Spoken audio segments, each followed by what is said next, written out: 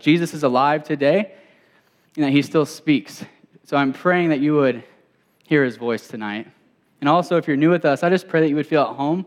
We always say welcome home. It's kind of a catchphrase, like maybe a little bit corny, but we mean it. Like we truly want you to feel like when you come into this space, when you come into a Chi Alpha small group, when you come to a bonfire that Chi Alpha's putting on, that you feel like you're at home. Like that feeling when you get home, you've had a tough day, and you throw your backpack on the ground, and you're like, oh, yes, I could be myself. I don't have to have awkward conversations, right? That's how you feel when you're meeting all these new people. But we're praying that Chi Alpha would be a home for you away from home.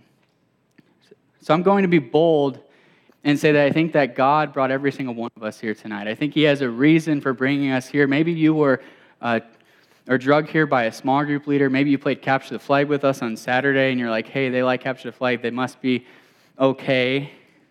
Or maybe you are a Christian, and you're looking for a campus ministry. I don't know why you're here, but I believe that God brought you here to speak to you tonight. I'm praying that you would have an encounter with him. So I have a message for you tonight, but before I do that, I just want to share my story a little bit. I always like to share my story during the first Chi Alpha of the year so you can know who I am. So I'm not just getting up here preaching at you and you're like, who is this guy? I don't know him. Why should I trust him, right? So I'd like to share my story. So I'm a second-generation Christian. When I was 3 years old, my mom got into a car accident. She was drinking and driving. She broke her neck and almost died. But then through the witnessing of a secretary in the doctor's office where she went for checkups, she became a Christian. She put her faith in Jesus, and that was the first Christian in my family that I'm aware of. And then shortly after, my father put his faith in Jesus, and then I was 3, so I was like, hey, that sounds good too. And I was a Christian kid all my life. I was always trying to be the best Christian kid in children's church. I always wanted to answer the questions right. Like I had so much spiritual pride as a 5-year-old. I didn't know 5-year-olds could have a spiritual pride, but I had it. Then I got to high school. Well, not high school. Got to middle school. When I was 12, I became addicted to pornography. Yeah, I said it. And a lot of us struggle with that. So it's okay to share that, right? Because that's a real thing. We like to be real here. So I struggled with that for 6 years. And this began to kind of put some tension in my relationship with God because I was starting to realize that I really couldn't measure up to him. I was starting to realize that I was pretty filthy in his eyes. And then I got to high school and began to party, began to do things with girls that I shouldn't have done, began to put my academics and my popularity over Jesus, and just continued to create this chasm in my heart. And then about a month before I came to you and I had crossed every boundary I'd ever set for myself, because this is the reality. It's really messed up, but for Christian kids, we kind of do this thing where we say, okay, as long as I'm not this bad, like I don't do this one thing, then I'm good. As long as I'm not as bad as my friends, then I'm good. As long as I'm a little bit holier than the rest of my classmates, then I'm good. But then I crossed that line too. So it brought me to this place where I said, God, I have nothing to offer you. I am horrible. I'm sinful. You shouldn't forgive me for this. I came to this place. I was in my bedroom. I was just crying out to God, saying, God, could you ever forgive me for this? And then my mom comes into my bedroom. The story kind of took a turn there, right? My mom comes in, and she just heard God's voice. God spoke to her and told her to come in and kind of told her what happened, and she came and began to pray for me. Didn't ask questions, just began to pray and said, God, show Daniel that there's nothing that he could ever do to separate him from your love. And boom, something happened in my heart. I had an encounter with the living God. I met him. It wasn't just religion anymore. I wasn't just trying to behave better than my friends, but I encountered the God who loved me before I was even born. The God who knew everything I'd ever do and still went to the cross for me. And it transformed my life. My heart was lit on fire. It's just a month before I came to you and I was like, okay, God, I'm going all in for you. I'm giving everything to you. I came to you and I was in Norn, second floor. Any Norn people in here? Come on, there's a few. Woohoo. Come on, there's got to be more than that. We got to get more Norn people here. But anyways, second floor, I'm sitting up in my loft on the first Friday night, and I began to weep again because all my friends were going out to the hill. Like I even went down to the hill just to see what was going on. I walked around in a circle like a goober. Like, this is cool. And I went back to my dorm and cried again. And I met this guy. His name was Pastor Jonathan. And he was starting a Chi Alpha campus ministry here at UNI. And he asked me, he had heard from my youth pastor that I played drums, and he asked me if I'd want to play on the worship team. I said, that sounds incredible, right? Playing drums, there's going to be a crowd, there's going to be girls, it's going to be sweet. I show up, and there's like 10 people there. I'm like, what is this place? I'm going somewhere else, a different campus ministry. But I came, And I fell in love with Jesus even deeper through that community because these students weren't just like religious. They were like going after God. And the group began to grow. I also met my wife during the very first Chi Alpha service. Or she's the one who came up and talked. There's like 4 Quimby's here. So Emily's my wife, not Taylor. She's my sister-in-law. So Taylor's my sister-in-law, and Emily is my wife. Okay, get that straight. Thank you. And then the guy who dressed just like me right here is my little brother, okay? And we did not plan that. So sorry, we look like dorks. But anyways, so I met my wife, and I dove into Chi Alpha. I felt called into full-time ministry. I got this picture from God of the room where we met in at the time being filled up with students. I said, I want to see this happen on the campus of UNI.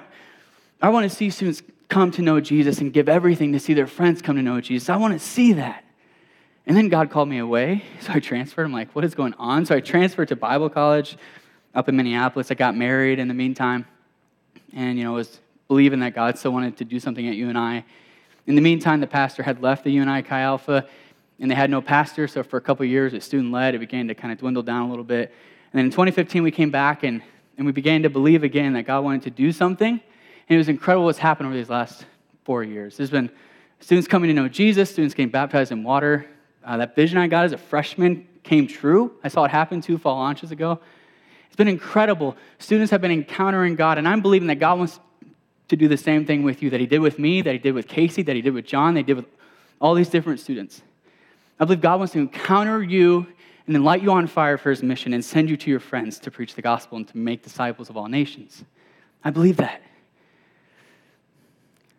But tonight, before we do that, I want to kind of talk about how you become a follower of Jesus. And if you're a Christian here tonight, some of this may be review for you, but bear with me, okay? Because it's good to hear the story of Jesus over and over and over again because we need to remind ourselves of the incredible love of God. But the series we're going to kick off tonight is called Kings and Queens, all right? Kings and Queens. And this phrase was kind of dropped in my heart this summer, and I felt like God wanted me to talk for 4 weeks about our identity in Christ. So if you put your faith in Jesus, God calls you his son or daughter. So I felt like God wanted me to talk about what that means. And the series was kind of influenced by Romans chapter 8, verse 16 and 17. It says this, the Spirit himself bears witness with our spirit that we are children of God. And if children, then heirs, heirs of God, and fellow heirs with Christ, provided we suffer with him in order that we may also be glorified with him. So in this chapter, the Apostle Paul is painting this beautiful picture that those who put their faith in Jesus become children of God. So the King of the universe, the one who created the 800 billion galaxies, he calls you daughter, or he calls you son. Like if you've heard that and that doesn't mess you up, it should mess you up. That is incredible. So what does that mean to be a child of God? How does that change our lives? So we go from being a spiritual orphan to being a child of God. It should maybe change a few things about the way we live and the way we view ourselves. So that's what I want to talk about during these 4 weeks. But the first thing I want to talk about is this. The title of this sermon tonight is called A Kingdom Invitation. So tonight I want to kick off our series by talking about the invitation that Jesus gives each one of us to be his sons and daughters and to be a part of his kingdom. Some of you will hear this invitation articulated for the first time and it will change you.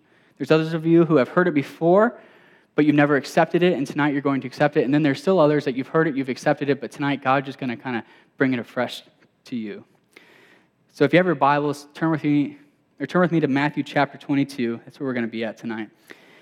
And we're going to read a parable. So a parable is just a story that Jesus shares to illustrate a kingdom reality. Okay, so Jesus was a master storyteller, an incredible teacher, so he would use stories to illustrate points. And in Matthew chapter 22, he shares this parable of the wedding feast.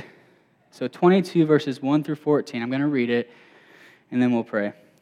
And again, Jesus spoke to them in parables, saying, the kingdom of heaven may be compared to a king who gave a wedding feast for his son and sent his servants to call those who were invited to the wedding feast, but they would not come. Again, he sent other servants, saying, tell those who are invited, see, I've prepared my dinner, my oxen and my fat calves have been slaughtered, and everything is ready. Come to the wedding feast. That's how I feel this week, inviting you all to Chi Alpha. Please come. That's what God's doing, right? He's saying, come to the wedding feast. But they paid no attention, and they went off, one to his farm, another to his business, and while the rest seized his servants, treated them shamefully and killed them. Well, that kind of escalated quickly. Not sure why they did that. But the king was angry, and he sent his troops and destroyed those murderers and burned their city. Then he said to his servants, the wedding feast is ready, but those invited were not worthy. Go therefore to the main roads and invite to the wedding feast as many as you find. And those servants went out into the roads and gathered all whom they found, both bad and good. So the wedding hall was filled with guests. But then when the king came in to look at the guests, he saw there a man who had no wedding garment. And he said to him, friend, how did you get in here without a wedding garment? And he was speechless. Then the king said to the attendants, bind him hand and foot and cast him into the outer darkness. In that place there will be weeping and gnashing of teeth, for many are called, but few are chosen. All right, so I give main ideas, like one big idea, so if you want to pass out afterwards because you're tired from your classes, you can. But don't do that, please. But write down this main idea, okay? This is the big thing I want you to get tonight. God has invited us to become his sons and daughters and to live life in relationship with him by putting our trust in Jesus. God has invited us to become his sons and daughters and to live life in relationship with him by putting our trust in Christ. All right, let me pray. Jesus, we pray tonight that you would speak. Spirit of God, we ask you to speak through me. I pray that these wouldn't be my words, but they'd be your words. God, I pray that you would speak to each and every heart, the thing that they need to hear from heaven tonight. Jesus, we thank you, we love you, and we're expecting to hear your voice. In Jesus' name, amen. All right, so what I want to do is kind of point out a couple things about this passage, and I'm pretty simplistic, so I'll read a couple of verses, and then I'll say this is what these verses are saying, and then I'll go on to the next verses and say that that's what those verses are saying. So verse 1 and 4, Jesus begins the parable. He talks about how there's a king who's going to have a wedding feast, and he sent his servants to call those who were invited to the wedding feast, but they would not come. And then he sent other servants and then pled with them again to come. And they said, see, I prepared dinner. I have a fat oxen, a calf, all this stuff. It's going to be sweet. It's going to be so awesome. It's going to be lit. Come to the party, okay? Those are the first 4 verses, the Daniel Quimby International Translation. All right, so the first point tonight is this.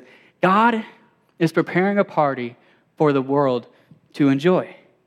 God is preparing a party for the world to enjoy. You're saying, God likes to party? Oh, yeah, he likes to party, and he parties way better than your friends. He really does. He's the best partier. All right, so Jesus is drawing a picture of what the kingdom of heaven is like. Heaven is like a big feast. It's a big party. Heaven is a great place to be. It's not floating on clouds with harps and Cupid, like a little baby float. No, it's awesome. It's a party. It's a feast. It's way better than the best college party, all right? Some of you have been to some this week, and you're like, that was all right. God's party is way better.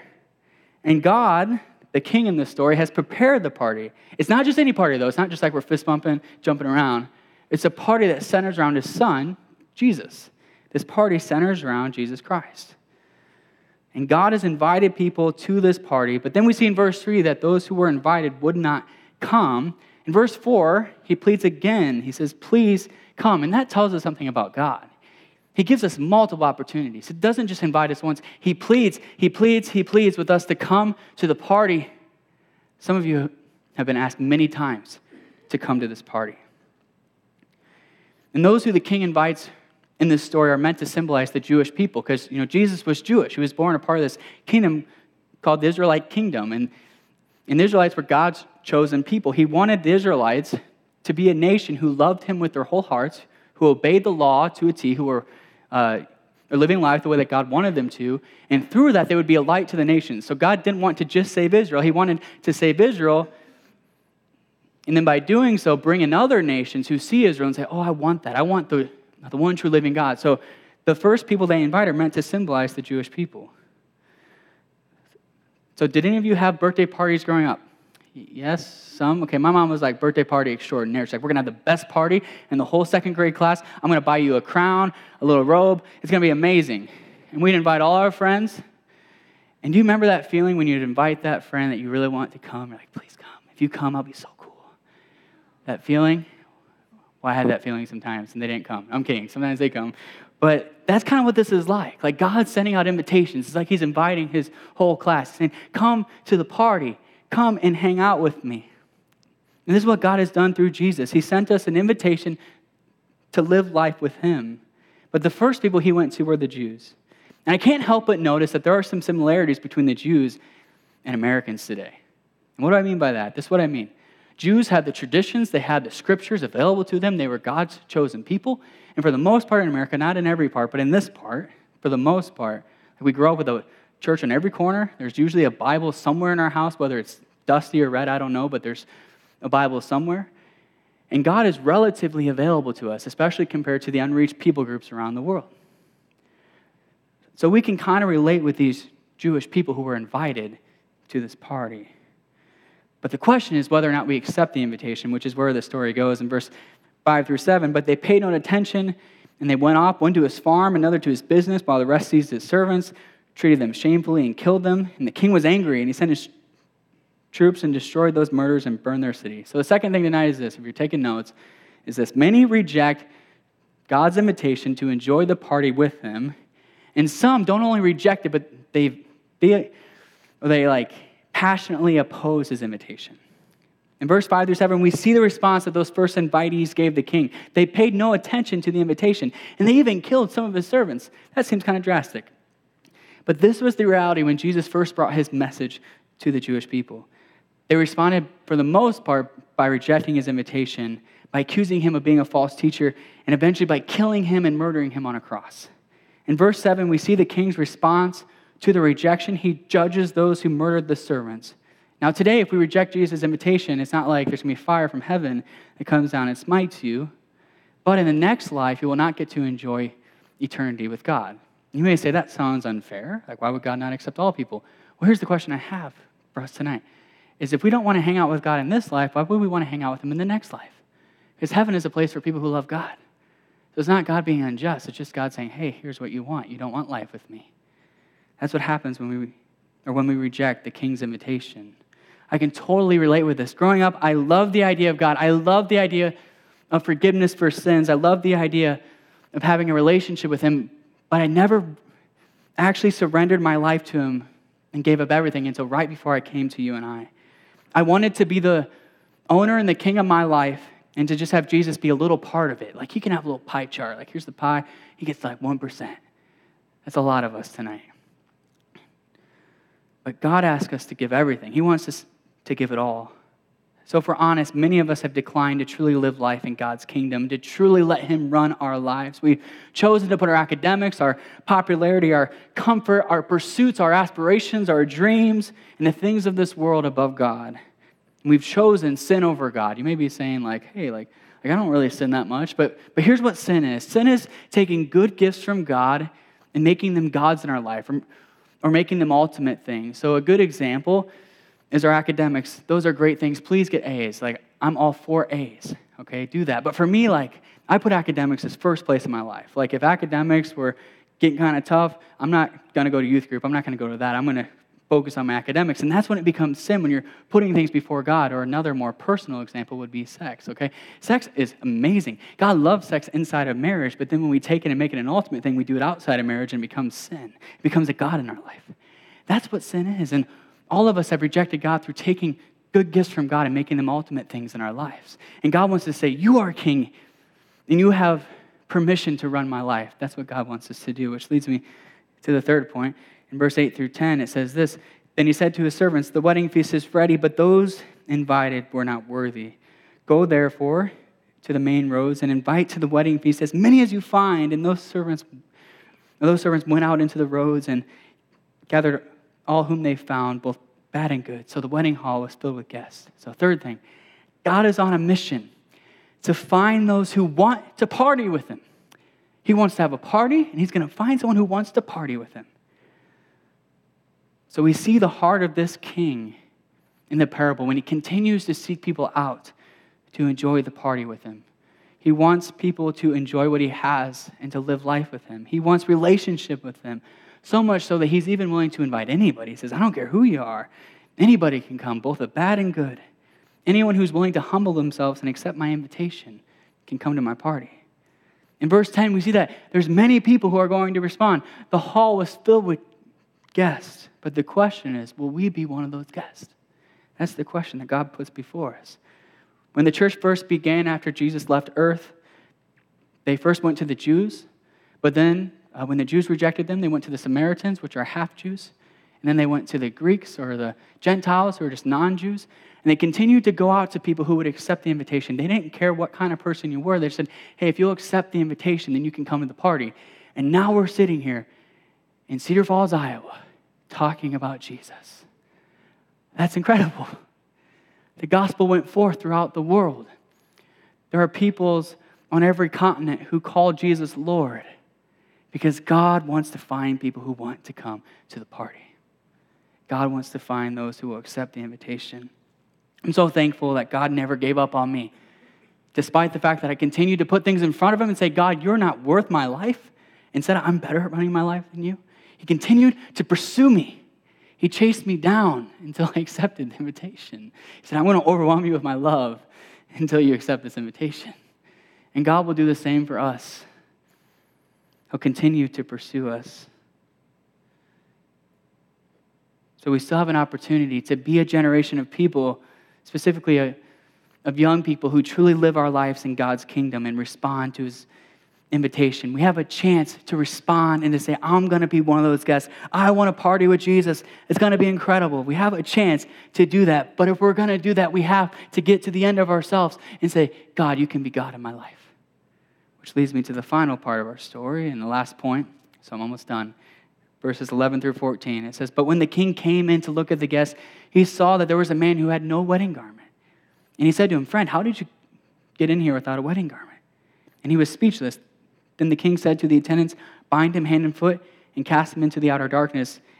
In that place there will be weeping and gnashing of teeth, for many are called, but few are chosen. So last thing tonight is this. The only way to enter the party is through Jesus. He's the fake ID you need to get into the party. I had to share that joke, sorry. I debated whether or not I should say that or not, but I said it. All right. So last I knew I was not going to share it, but okay. So he is the fake ID, though. He's the way to get in. So these last four verses might frighten you a bit. I kind of debated, should I share this on the first night at Chi Alpha, like weeping and gnashing of teeth? Okay, what's going on in Chi Alpha? But this shows the seriousness of Jesus' invitation.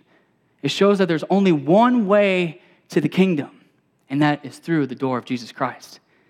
It shows that those who seek to get into heaven with the wrong garment are not going to get in. When Jesus talks about this garment, he's referring to the garment that only he can give you, the one that he purchased for you by dying on the cross for your sins. John chapter 14, verse 6 says, I am the way and the truth and the life, and no one comes to the Father except through me. Jesus calls everyone to enter the kingdom, but only those who choose to put on the garment of Christ will be able to enter. If we want to enter this kingdom, we have to know that Jesus is the way in. And then if we trust in Jesus, if we put on his garment that he's given us, it's so beautiful, it's without blemish or spot. If we do that, when God looks at us, he doesn't see dirt, he doesn't see sin, he doesn't see rebellion. But literally, when he looks at you, get this, let this get inside your heart. When he looks at you, he sees Jesus. Jesus Christ, the one who's been with him for all of eternity, his one and only Son. That's the way he looks at you. Oh my goodness, that's got to change us. He looks at you and he sees Jesus despite all the stuff you've done, despite all the stuff I've done. In Romans 6:23 says, for the wages of sin is death, but the free gift of God is eternal life in Christ Jesus our Lord.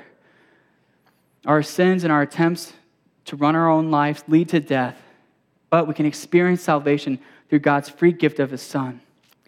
So how does Jesus do this? How does he make salvation available? Well, really, there's three things he did. First, he came.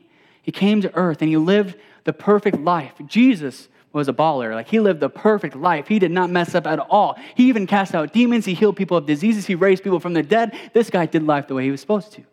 He came and lived the perfect life. He humbled himself. He came out of the Trinity of God the Father, God the Son, and God the Holy Spirit, came out of that and lived a human life, living it perfectly, therefore obeying the law to a T. And Jesus was a Jew, right? So he fulfilled what the Jewish people were supposed to do. He obeyed the law to a T. But then he did a second thing. He didn't just obey the law, but then he died for the sins of those of us who did not obey the law. So that's the second thing he did. He died on the cross. So Jesus lives a perfect life. He pushes back darkness. He pushes back the gates of hell. But then he's rewarded by being punished for our sin. It seems kind of crazy, doesn't it? It seems a little bit reckless, right? Like that song talks about. Jesus goes on the cross and he bears the weight of our sin. And if you ever question if God loves you, if you ever question if God thinks you're worth it, then look to the cross where Jesus said, I will give everything for that person. I will give everything so that they can have an opportunity to become my son or to become my daughter. But that's not where the story ends. He doesn't just die. Like, that'd be kind of sad. Our God comes and dies. That's it. But then he rises from the dead. Some of us have heard this way too much, growing up in America, and it doesn't really do anything in our hearts anymore. You're just kind of, okay, a guy rose from the dead and we worship him. That's weird, all right? And that needs to be weird to us.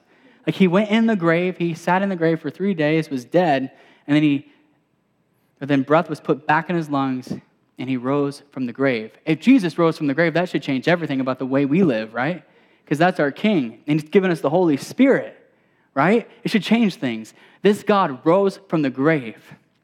And try refuting that. Like, historically, like, all the evidence points that he did actually rise from the grave. Like, there was an empty tomb, and there was eyewitnesses who saw him. There's really no way to explain it other than that dude rose from the grave. If he rose from the grave, then that means that death is defeated, that death does not have to have the final word, that sin is defeated, that the grave is defeated, and that hell is defeated.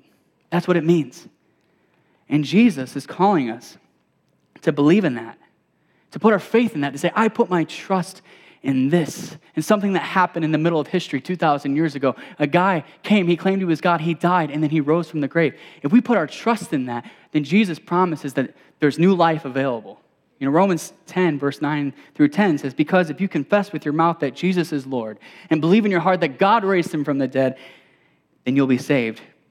For with the heart one believes and is justified, which just means to be made right with God. And with the mouth one confesses and is saved. So it's not about you doing some good things or going to church or going to Chi Alpha once a week or going to a smaller group or saying I'm going to host a small group, which if you're a freshman, you should do that. It's a good idea. But anyways, it's not about doing those things. All you have to do is throw everything into Jesus and say, I have nothing to offer you. I have nothing. I am dirty. I'm sinful. I have to trust you because you're the only way I'm getting in. Because my garment is not clean. I need your garment. And that is the way you become a son or a daughter of God. 2 Corinthians 5:17, if the worship team would come up, it's what it says. It says, therefore, if anyone is in Christ, he is a new creation. The old has passed away. Behold, the new has come. That's incredible. If you put your faith in Christ, if you're in Christ, you're a new creation. You're a brand new creature. It changes everything. It changes your life. Some of us, let's be honest tonight, some of us have been trying to get to God with the wrong garment. There's a couple ways we've been trying to do it. One is through half-hearted belief. Okay, I kind of believe in this. Like, yeah, I believe that Jesus is Lord, and I go to church, and that's not going to get you in. That's one thing we've been trying to do. A second thing we've been trying to do is trying to behave just a little bit better than those around us. Like Jesus, God, the Holy One, really cares if you behave better than your friend, right? He's perfect. He sees everything you've done. That's the second way we try to get in to heaven. And the third way we try to get into heaven is through, and this is kind of, like, you got to think about this one for a second. Like, the third way is this. We try to pursue all the things that the world can offer us and try to bring heaven here now.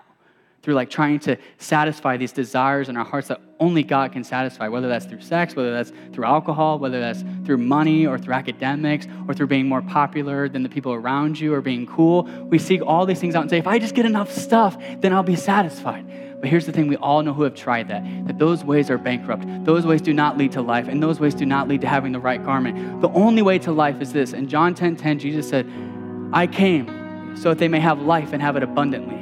That's the only way to life. It's through Jesus Christ. I'm telling you guys, I'm telling you now, like, all the pursuits you can pursue here at UNI that don't revolve around Jesus are going to be bankrupt. They will not lead to satisfaction. I've tried them. They don't work. And I'm asking you tonight to say, I'm going to center my life around Christ. I'm going to put Jesus right in the center of my heart and say, you are the king of my heart. You are on the throne of my heart, and you get to run my life. And when we do that, we become children of God. So the main idea, again, is this. God has invited us to become his sons and his daughters and to live life in relationship with him by putting our trust in Jesus. I can't pretend to know your story. You all have different stories. You've all had different struggles. I couldn't even fathom some of the things you've went through in your life. Every one of us is at a different place in our spiritual journey. Some of you have grown up in church. You've already put your faith in Jesus. This was a nice reminder, but you already know this stuff. And you're already a new creation. If that's you tonight, so if that's you, you already know this stuff. You already put your faith in Christ. The thing I ask you is don't let it get old. Don't let the sacrifice of Christ get old. Don't let that not move you when you hear the gospel. Let that change you every single day when God says he looks at you and calls you son or daughter. There's other people tonight who you have put your faith in Jesus in the past, or you grew up in church, but if you're honest, you're not really letting Jesus be the Lord of your life. And I pray tonight that you would have an experience like I had on July 22nd of 2011 and say, I cannot do it on my own. I need Jesus. I need him to be the center of my life. I pray that you would invite him in. And then there's another group. There's another group of us who maybe you've never been in church. You just came here because you wanted to check out religion, see what it's all about. And I pray tonight that you would realize that religion is bankrupt, okay? Religion is just going to lead to more dissatisfaction. But relationship with God that's available through Jesus Christ, the one who's still alive today, that will lead to life, and that will lead to you getting the right garment and getting to God. And I pray tonight that you would just throw everything into Jesus. There's no magical formula you can do, like pray a certain prayer. It's just saying, Jesus, I trust you with my life. I believe that you rose from the dead, and I want you to be my God. So I pray that you would do that tonight. If you would stand with me, we're going to pray. I want to read this verse. John 1:12 says this. It says, but to all who did receive him, he gave the right to become children of God. To all who receive Jesus, they can become children of God. So tonight, I believe God wants to invite some sons and daughters back into his family. So if you would bow your heads and close your eyes, I want to give you an opportunity to do that. So there's two ways to respond tonight. The first way is this. If you're here tonight and you're honest, you don't have right relationship with God, whether you once had it in the past or you never had it. And tonight you want to put your faith in Jesus. You want to say, Jesus, be my King, be my Savior, be my Lord. I want to center my life around you. If you want to do that, I'm going to count to 3. Nobody's looking around. It's just you and God. And I want you to signal to heaven by raising your hand that you want to put your faith in Christ. So 1, 2, 3. Put your hands up all across this room. Tons of hands going up. Tons of hands. Wow. Heaven is rejoicing right now. I'm going to pray for you. Jesus, I pray that you would see us tonight. God, I pray that you would see that our ways are bankrupt. God, I pray that you would see that we've realized that. And tonight, I pray that you would change our hearts. That just like 2 Corinthians 5:17 says, that you would make us a new creation in Christ. It's only through Christ we can be a new creation. And tonight, I pray that something spiritual would happen tonight. That hearts would be transformed. In Jesus' name. All right, there's a second group of us. If you're a Christian tonight, but you want a fresh revelation of God's love for you, because if you're honest, you're a little bit dry spiritually. And tonight you want God to tell you again that you are his son or his daughter. I want you just to signal to heaven right now by lifting up both hands. I'm going to pray for you as we ask God to do that. Jesus, I pray tonight that this group, that Chi Alpha would be a group who knows how much you love us, and that would compel us to go to our friends and to share your love with our friends. God, I pray that we would not just do religion as normal, but instead be transformed by your love. God, I pray for a download tonight of your love. In Jesus' name we pray. Amen.